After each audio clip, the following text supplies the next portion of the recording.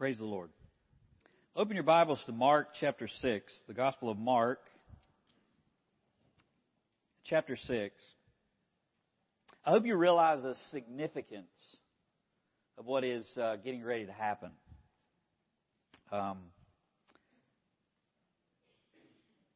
God declares to us from His Word that we're called together as believers.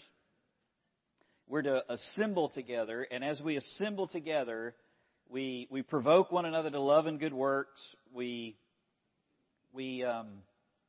hear the Word, we sing, we praise the Lord together.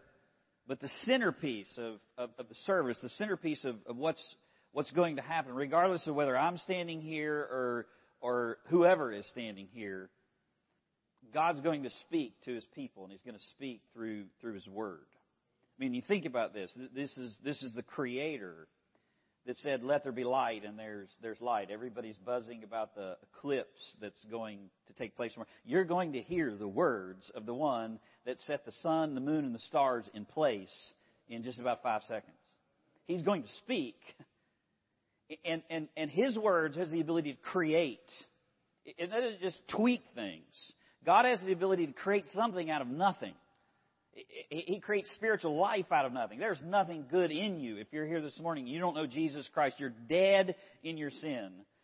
And through the Word of the living God, faith comes by hearing by the Word of Christ. Spiritual life can come into your life this morning. Thine eye diffused a quickening ray. Can happen. His Word has the ability to break the hardest heart. It has the ability to plow fallowed ground. It has the ability to not just knock the calluses off, but make a heart so tender that it would go from a back totally bowed up in rebellion against the Lord to the bowed knee and the tear in the eye. His Word has that power. And that's getting ready to take place. And you're sitting here getting ready to hear the Word of the Lord. So whatever distractions there are around you, listen to the Word of God. Mark chapter 6. Mark chapter 6 is some very essential instructions about ministry. It's about a how-to. If you go out and search how-to online, you would get more books than you would know what to do. How to do ministry. You'd get more books than you would know what to do with. And yet, this passage, the Lord provides a definitive model on ministry. You might think of it, as we said, like the original blueprint, and then you see God putting the blueprint in practice, building what He puts in the blueprint in the book of Acts. It's complete with instructions. It's complete with an example. The disciples are sent out, and now this morning we're going to see it's complete with a return report. Those disciples come back and they report to Jesus about all that they had done and all that they had taught. And up to this point in the book of Mark, Jesus has been the only preacher. But in Mark chapter 6, he multiplies His message by sending out the 12 in 2 by 2. And this is their first official preaching trip. They go from learners to doers. It's a pivotal moment in the ministry of Jesus. We're about a year and a half in. We're a little beyond halfway, and opposition's been building, and it passes this point of rejection, and then Jesus begins to multiply His message throughout Galilee, and then He's going to set His face toward Jerusalem, and He's going to head in that direction. It's also a pivotal moment because we saw last week the death of John the Baptist. I mean, what awaits Jesus is seen and imaged in this passage about John. And for a year and a half, the disciples have been with Jesus, and they're going to be sent out for the first time. They've been listening to what He said. They've been listening to His sermons, and now they're going to go repeat those sermons. They've been watching what He does, and He gives them authority to do the same things. And now they're going to put it into practice. As I said, this is a story within a story. So you see the disciples sent out, and they go, and they're just how they go. And then there's this like middle of the sandwich, which is about John the Baptist, his arrest and his death. And now we're going to come back to the disciples returning right before the miracle of the loaves and the fishes, as it's called, where Jesus feeds the 5,000 men. And we'll see that whenever we get there. And John the Baptist is the forerunner of Jesus, and he's preparing the way for the Messiah. And he does that even in his death. And as I said, that foreshadows what can happen to the disciples. Why is that inserted between the disciples going out and the disciples coming back? Because John the Baptist, it's a picture of what can happen to the disciples and what will happen to the Lord Jesus Christ. So if you're not there, Mark 6, and we're going to see this return. Mark 6, and we're going to begin reading begin looking in verse 30, but I'll draw your attention back to verse 7, because this is the purpose of the mission trip. The passage has massive importance to us today because it gives a formula for ministry. I would say this, when the 12 are sent, is a lot like the parable of the soils for evangelism. Parable of the soils for evangelism gives this clear teaching on what happens in evangelism, how evangelism is supposed to be done for the disciples who are scratching their heads trying to figure out why is not all of Israel flocking to the Lord. And Jesus gives the parable of the soils. The problem is not the seed, it's not the gospel, it's not the sower, it's not the person who shares the gospel. You don't need to modify the message or jazz up the sower. The issue is the soil, it's the hearts. And so preach the message unchanged, unaltered, and trust God. Now Jesus gives us this method of ministry. And so this is significant. It casts the die for all the ministry that's going to be done going forward. And it's, as you're going to see, as you've already seen, it's not a go-it-alone, pragmatic, culturally relevant kind of thing. It's following the Lord's model that He gives to build His church. And Jesus gives a method for sending, a model for going, and a ministry to accomplish. In verse 7, He sent them to preach His word and to do His works. He sends them out with His message with power over unclean spirits. In verse 8, He charges them to take nothing, depend upon God, and deepen their faith. They're not to take provision. In verse 10, He says to them to commune with believers and give a testimony to unbelievers of their rejection of the gospel. Stay with those, enter the house, whoever receives the message, and for those who don't receive it, in verse 11, shake the dust off your feet. And then in verse 12, they went out and they preached, they go in obedience, and there's God's results. Many demons were cast out, and many were anointed with oil, and many who were sick were healed. Now we covered John. Now turn over to verse 30, because this is where the story picks back up.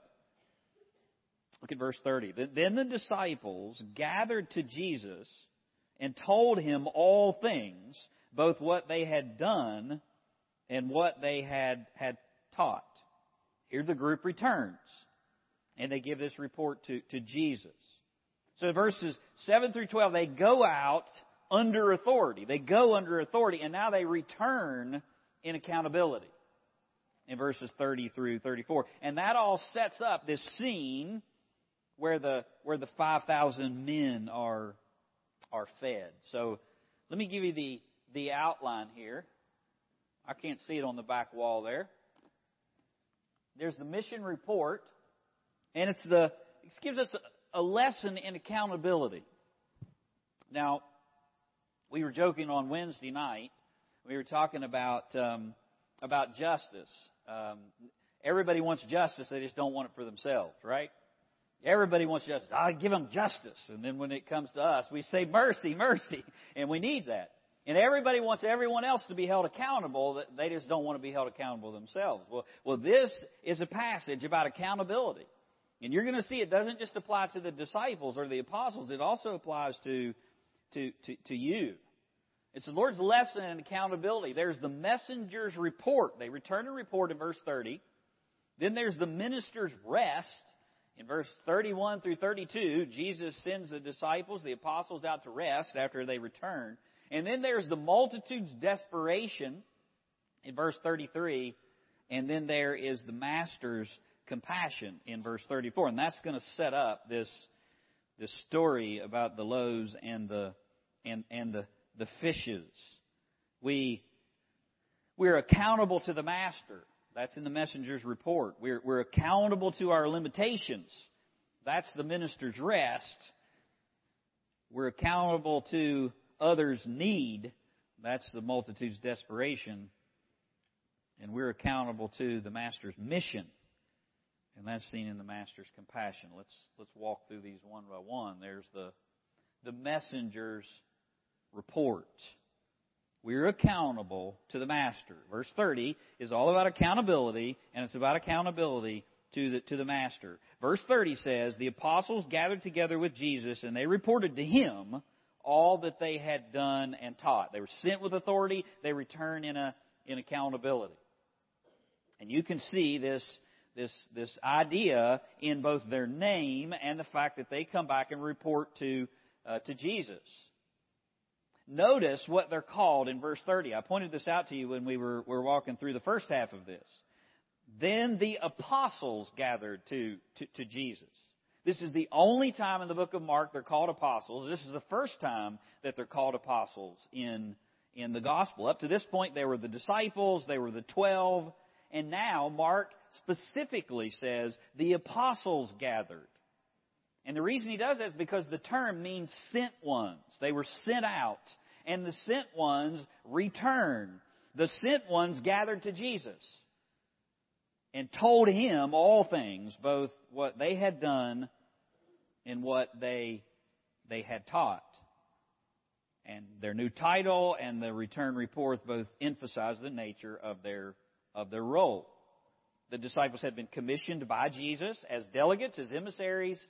It wasn't their authority. It wasn't their message. It wasn't even their ministry. They were stewards.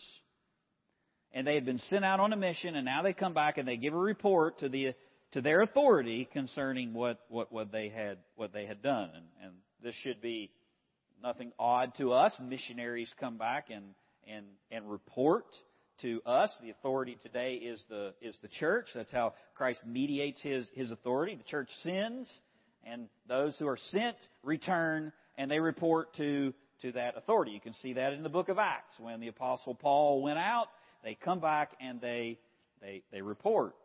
And yet it's exactly the same for us, even if you're not a missionary. We've been sent out. And we've been sent out under delegated authority. We're witnesses. And one day, we are going to return for a report, and that's at the Bema seat. We go out under authority. Do you remember how the Great Commission begins? It actually begins before the go therefore. You remember how Jesus starts the whole Great Commission? All authority has been given to me in heaven and earth, therefore go. Jesus begins with the authority. It's not my authority, it's not your authority, it's Christ's authority. All authority has been given to him. And therefore, based on that authority, we're sent under that authority. We have no authority in ourselves, but Christ, by his authority, sends us. But then at the end of our lives, we're going to come back and give a report. The disciples, apostles here went out on a short-term mission trip. We got on a lifelong mission trip. And at the end of our lives, we go under his authority with his commission to be his witnesses, and we come back and we give a report. 2 Corinthians 5:10, for we must all.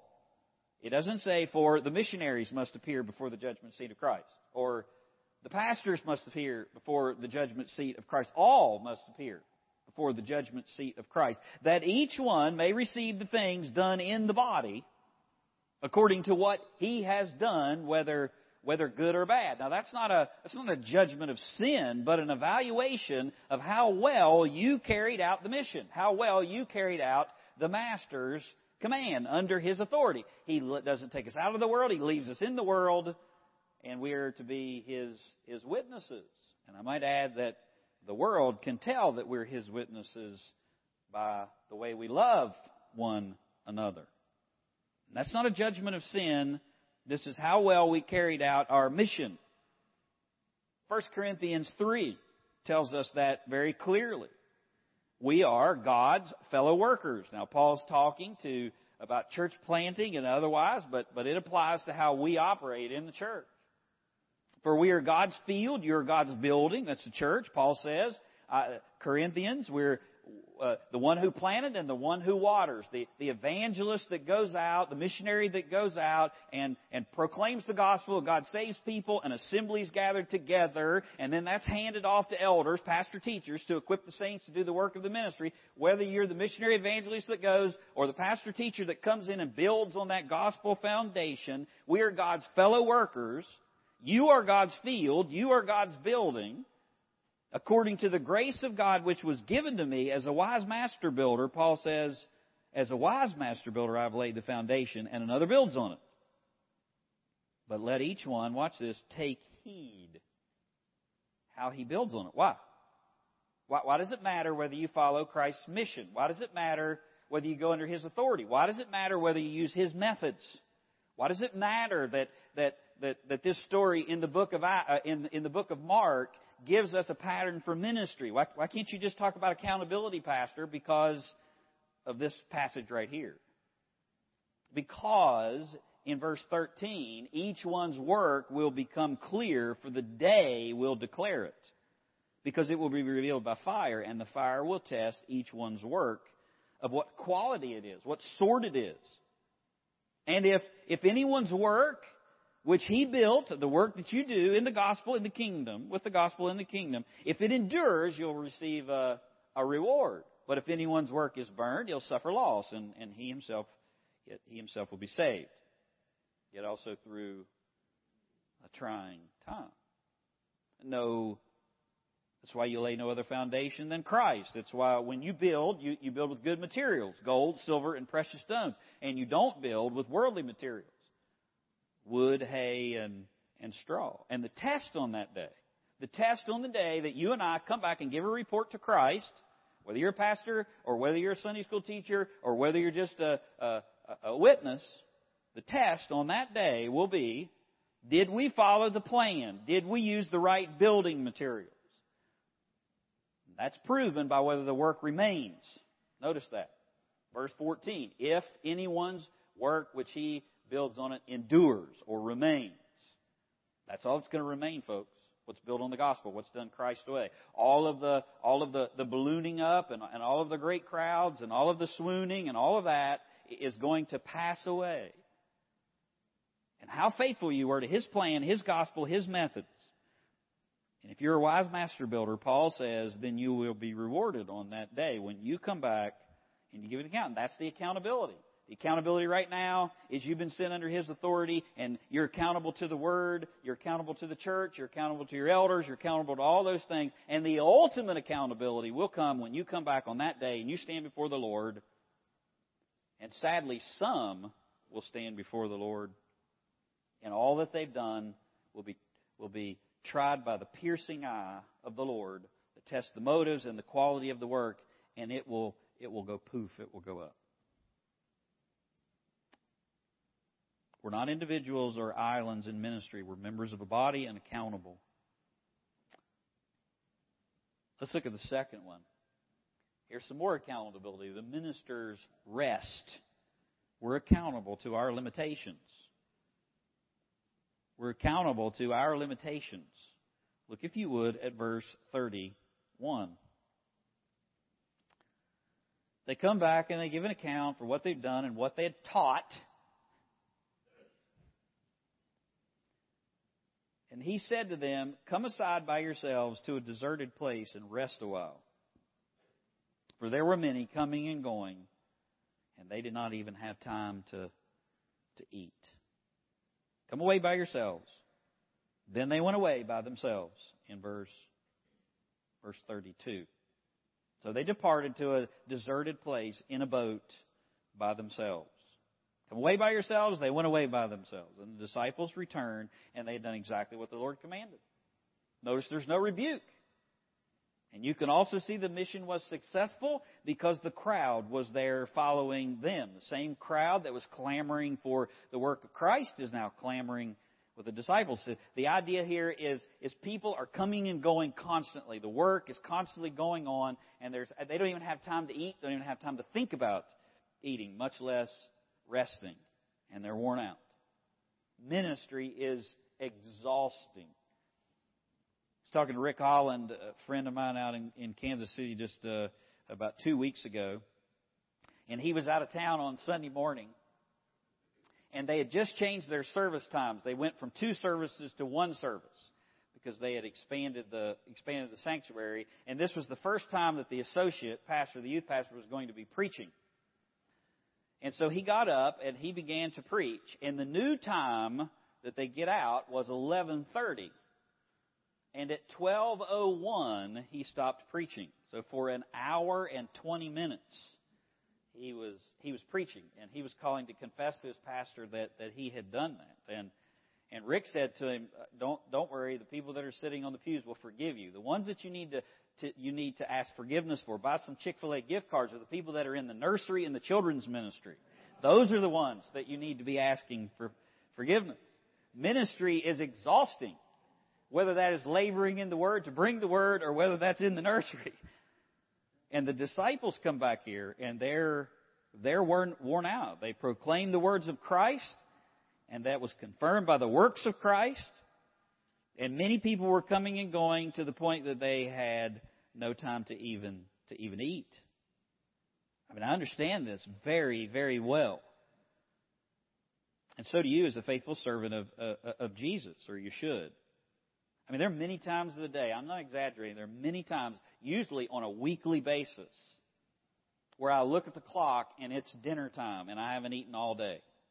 And I don't even think about eating because you're just so consumed with what is necessary. And if you do think about eating, there's something else that comes in that's more important than food. And as someone who loves Christ and loves people, that's not a burden. And the disciples aren't coming back, woe is me. I can't believe that you sent me out on such a hard task here. I didn't even have time to eat. And Jesus is like, all right, go ahead and get you something to eat. They're coming back and giving a report. And to serve the one who saved you is a blessing. I mean, what else do you want to do with your life?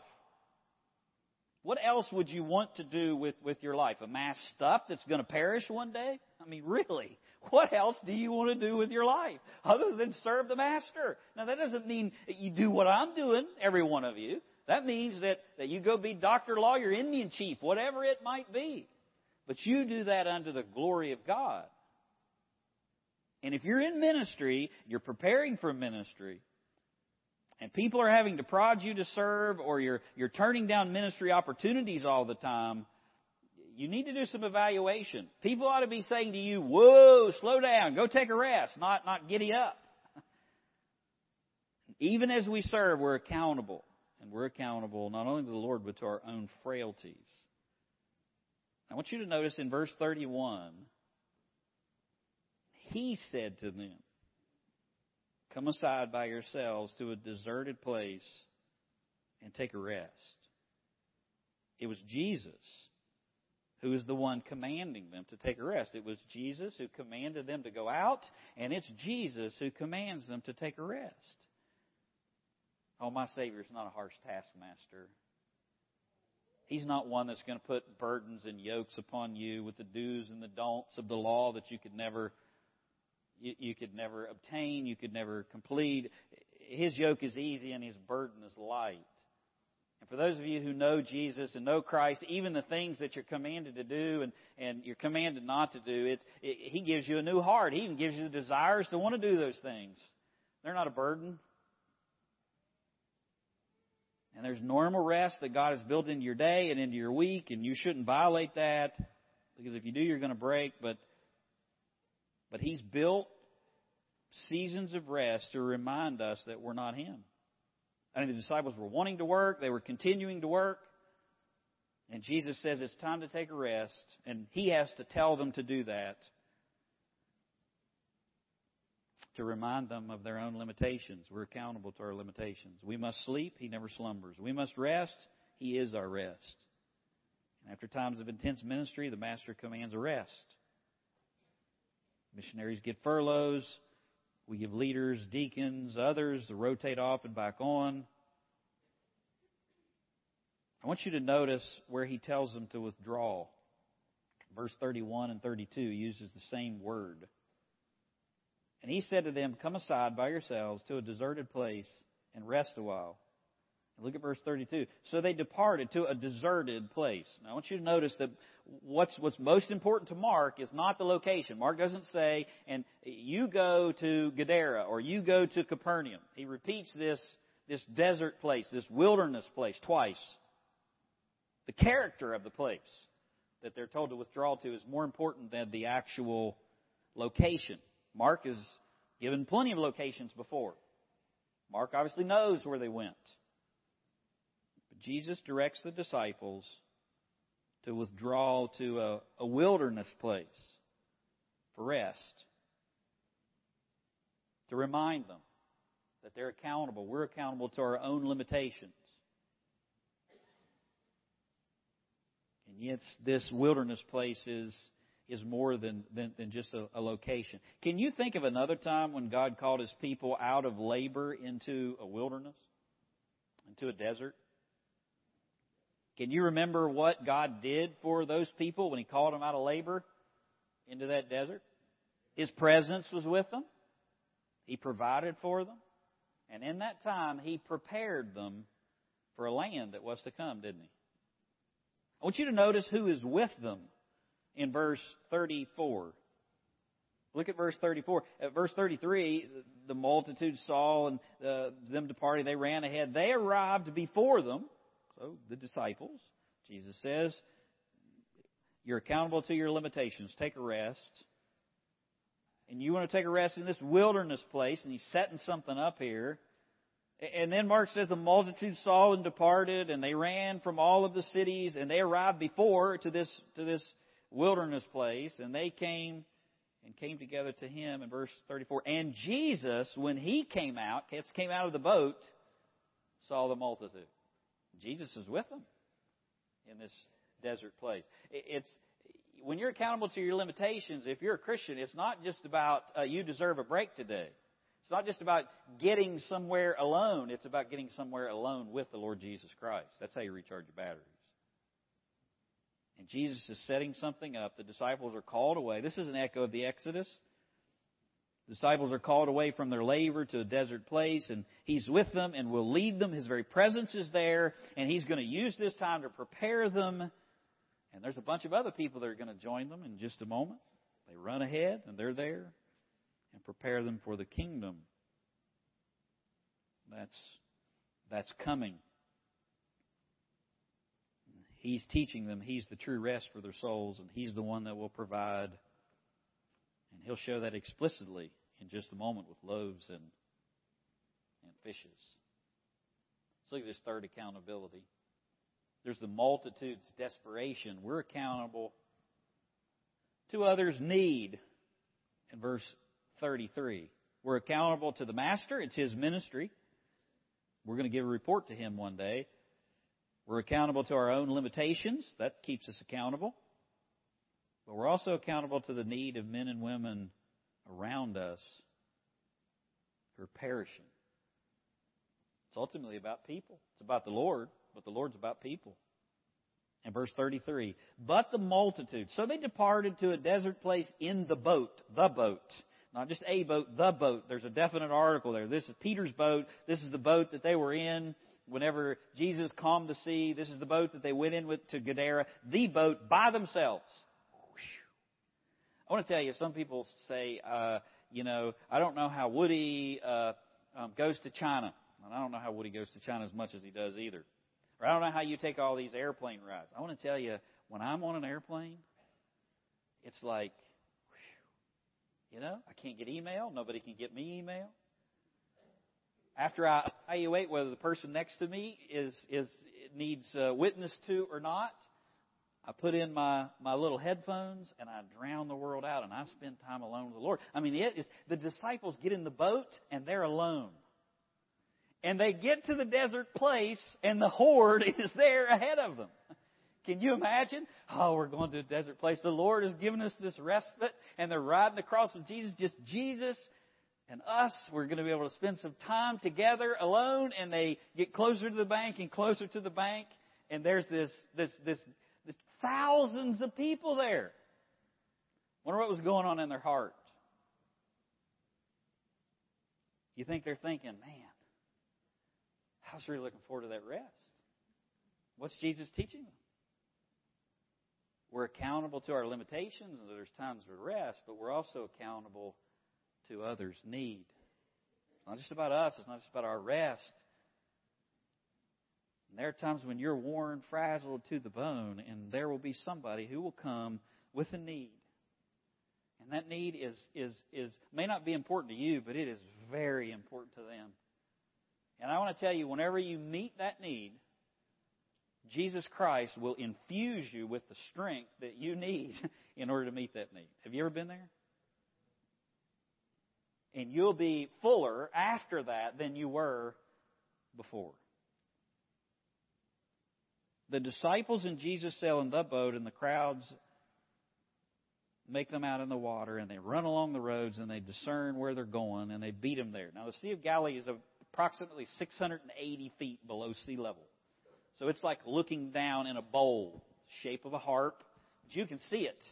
And when you launch out from one side, you can see where the boat's headed. And there's somewhere around 200 to 250 little fishing villages all around the Sea of Galilee, and there's a road system that connects them. The Romans used that to move their troops, and the people used that to do ministry, agriculture. To do business and do agriculture, and Jesus and the disciples used that for ministry. And so the people see the boat's going in that direction, and I kind of know where that's going to go, and so off the road I go, and they run around, and they meet them, and they're there waiting on them. Now, why did they do that? Why do the people do that? Because they're desperate. Now think about when this is in the time of Jesus' ministry. He's already been condemned. The religious leaders in Capernaum and the others have already rejected him. They've already brought the big shots up from Jerusalem saying that everything that he's done, it was by Beelzebub, the devil. And there are still crowds of people gathering to hear him. They don't care what the religious leaders thought. They're desperate. They have needs. They believe Jesus and the apostles could meet those needs. The very passage, Jesus gives his assessment. We don't have to guess about whether they're desperate. Verse 34, Jesus says they're like sheep without a shepherd. They're lost. They're helpless. They're wandering. They're vulnerable. That's the reality of people around us, and we're accountable to that need. And if you're not accountable to that need and you forget about that need, then you're going to start living for yourself. You will. Listen, in the world today, there are some who scoff. That's the religious leaders. There are some who reject, like the people in Nazareth. There are some who will try to kill you, like they did with John the Baptist. But there are some desperate, like these people.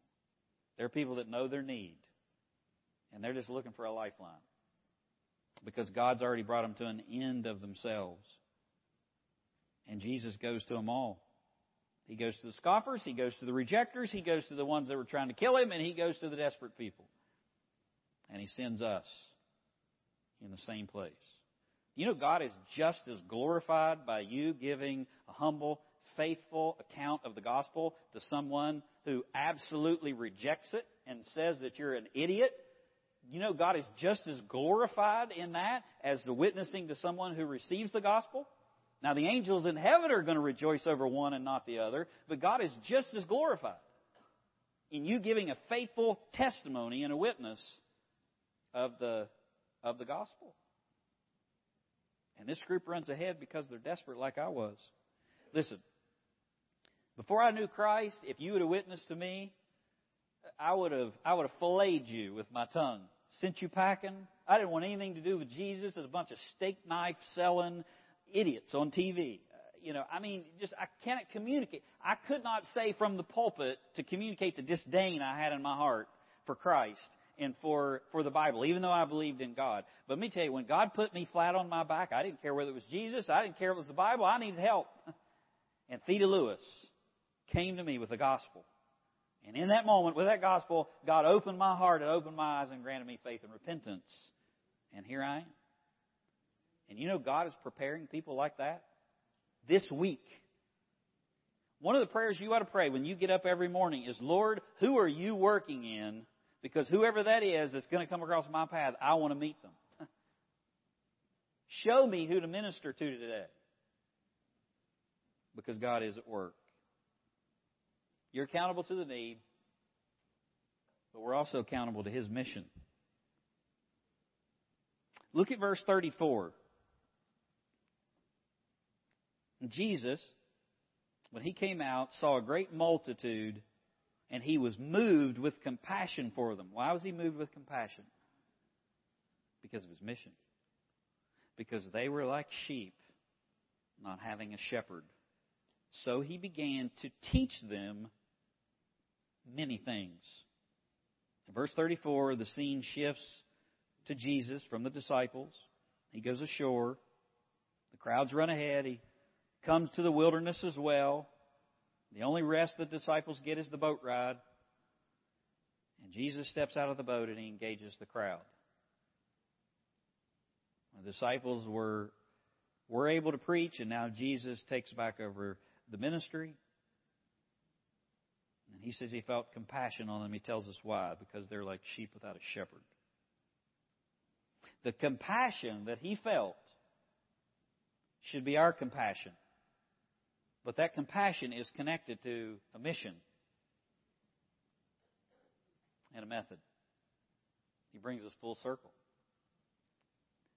Like sheep without a shepherd is a reference to Numbers 27:17 and Ezekiel 34, verse 5. Jesus sees the people in light of His mission. In Numbers, Moses prays the Lord will appoint a new leader after him to take his place, lest the people be like sheep without a shepherd. Moses, the one who leads the people into the wilderness, the one who brings the law. Do you remember who followed Moses in answer to that prayer after Moses goes off the scene? Joshua. Do you know what Joshua's name is in the Greek Septuagint or in Greek? It's Jesus. Here's the greater Joshua seeking and saving sheep, his sheep. In Ezekiel 34:23, there is no shepherd for the sheep, but God promises the coming of a faithful shepherd as my servant David, who will establish a covenant of peace, causing the people to dwell securely in the wilderness. And here's the greater David, Jesus bringing the new covenant of peace. Do you think all this is by coincidence? Of course you don't. Think it's by coincidence there's 12 disciples and they're now the sent ones to replace the 12 tribes of Israel who failed to be the light to the Gentiles, who failed to point people to the Messiah, to the one who they had already rejected? Do you think it's by accident they're called to this desert place after labor? Do you think it's a mistake that Jesus, His very presence, His literal presence is with them, that there's a desperate multitude that follows them into the wilderness? Is it by mistake that Jesus says God's people in the desert need a shepherd? He has compassion on them because they need a shepherd that He will provide for them? One who's greater than Moses, one who's greater than David, one who will lead them into the promised land, into the kingdom. I mean, this is gorgeous. This is the gospel right here. It's no coincidence.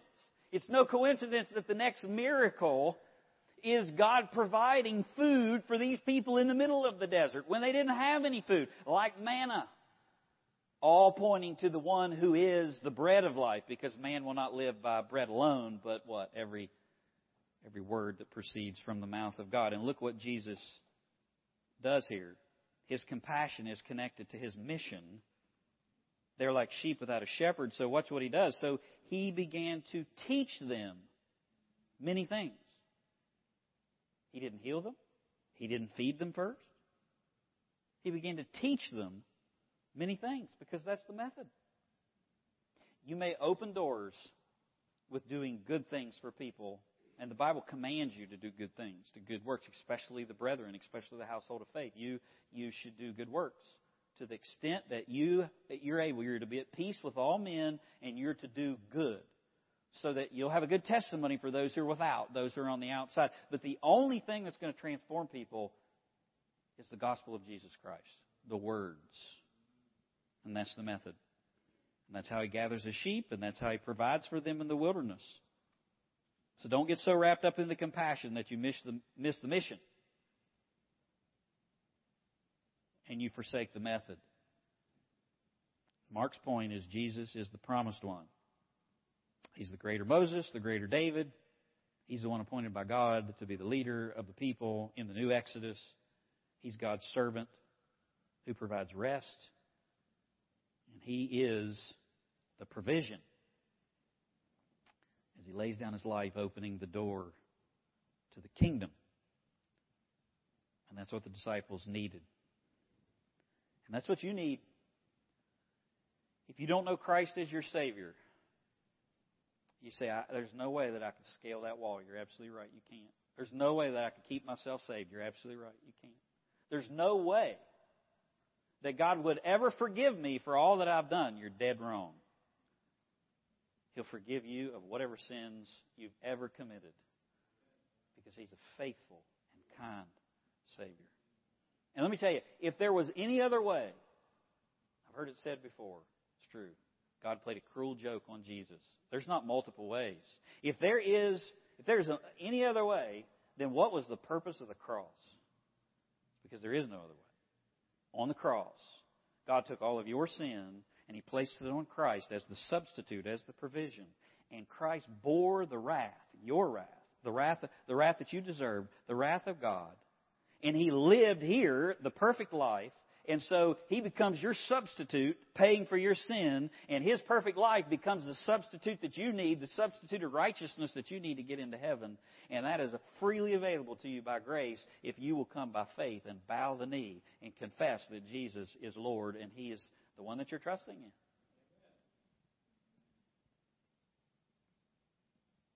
And it's right here.